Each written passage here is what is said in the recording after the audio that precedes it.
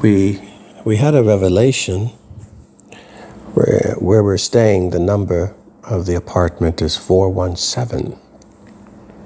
A 417 has significant meaning in Jewish history, and Guy is going to explain that to you, what it means. After he explains it to you, I'll come back and tell you another connection. So, the origin of 417, what it actually means, the number, it's a date on the calendar. The 4th month, the 17th day. Now, I'm not talking about April, I'm talking about God's calendar, which is known as the Hebrew calendar, but it's not the Hebrew calendar, it's God's calendar. There's nothing Hebrew about it. It's the calendar for the whole world since the creation of the world. It's not for the Jewish people, it's not a Jewish thing. There is no such thing as a Jewish thing. Everything is a God thing. So the 4th month is not April, but rather if you start Aviv, Iyar, Sivan, and then what is the 4th, the next one? You call it Tammuz. Do you know what Tammuz is? Or who is? Go to the book of Ezekiel. I don't remember which chapter. Maybe chapter 8, I think. In Ezekiel chapter 8, Adonai talks to Ezekiel. He says, "Come, son of man, human being, let me show you something." And he takes him to the temple. He says, "You see those people over there? They're all turning their backs to the holy place and their faces to the east." You know, Kedma in the word, in the Hebrew. Kedma is east. And they're worshiping facing the sun. And then he tells him, he kind of walks around the temple and he sees all these women crying over Tammuz. Do you get that? Tammuz, the month of Tammuz, they're crying over Tammuz. Well, who is Tammuz? Legend says that Tammuz, this particular one, was the alleged begotten son of Nimrod. And what was his name? Osiris, his wife? Maybe. Yeah, something like that, his wife. Let's stay on point. But it is a pagan Babylonian god of the sun. Tammuz. The month, the 4th month, which is also in the summer, always around June.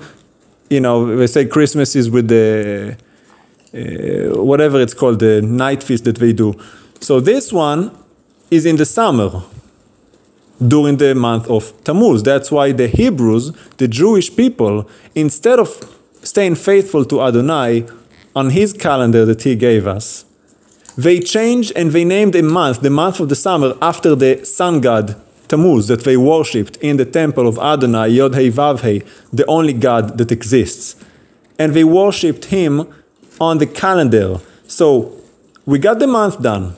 Now let's go to the day, the 17th. Go with me to the book of, I believe, Shemot. I think it's chapter 32. I might be off. But when it talks about Moshe receiving the tablets of the covenant, being on top of the mountain with Adonai, and Adonai says, "Go down, for these people have surely corrupted themselves." You must go down there now. He commands him, and Moshe is like, "Uh-oh."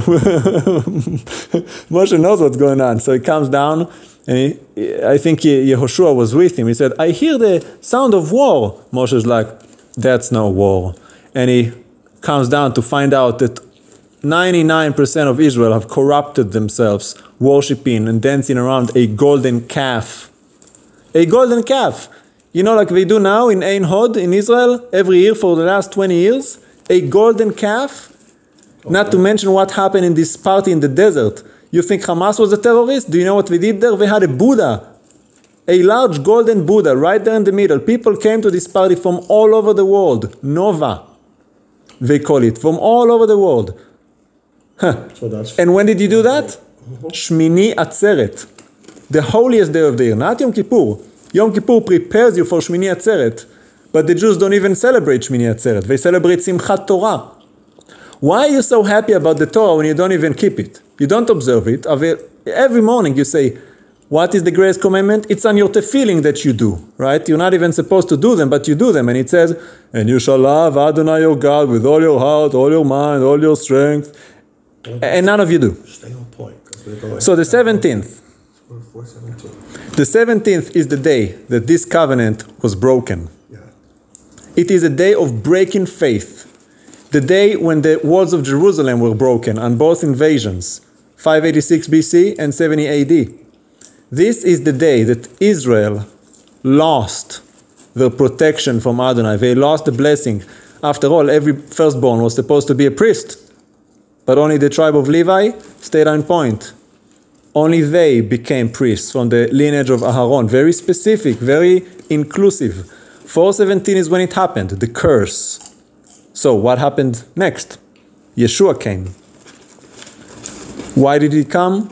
To break all curses, to break all chains, to release the prisoners, release the captives, set them free. Why? He said, I only do what I've seen my father do. Well, what did David say? Psalm 145. Adonai, he raises up the bent, he lifts the broken, he heals the sick. Well, that's what Yeshua did. So 417 by itself is the most powerful witness and testimony of Yeshua. Because that's exactly what he came to reverse. 417. It is a date of curses. It is a date of bad faith. It is a date of betrayal. And Herzl has got something to say about that. And so the Torah connection, as Guy just explained to you, the Torah connection connects to Mount Sinai and the rebellion at the foot of Mount Sinai.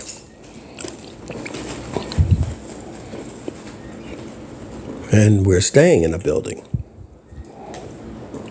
in apartments 417. I typed in Google 417, and it came up in Hebrew. So I asked Guy, why did he change my phone to Hebrew? I don't read Hebrew.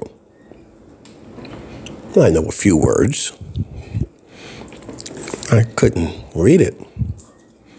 He said, I didn't change it.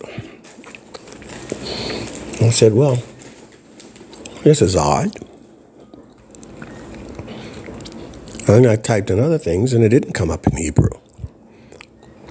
Other numbers, it didn't come up in Hebrew. But when I typed 417, it only showed up in Hebrew. Every other number I typed in showed up in English. I found it.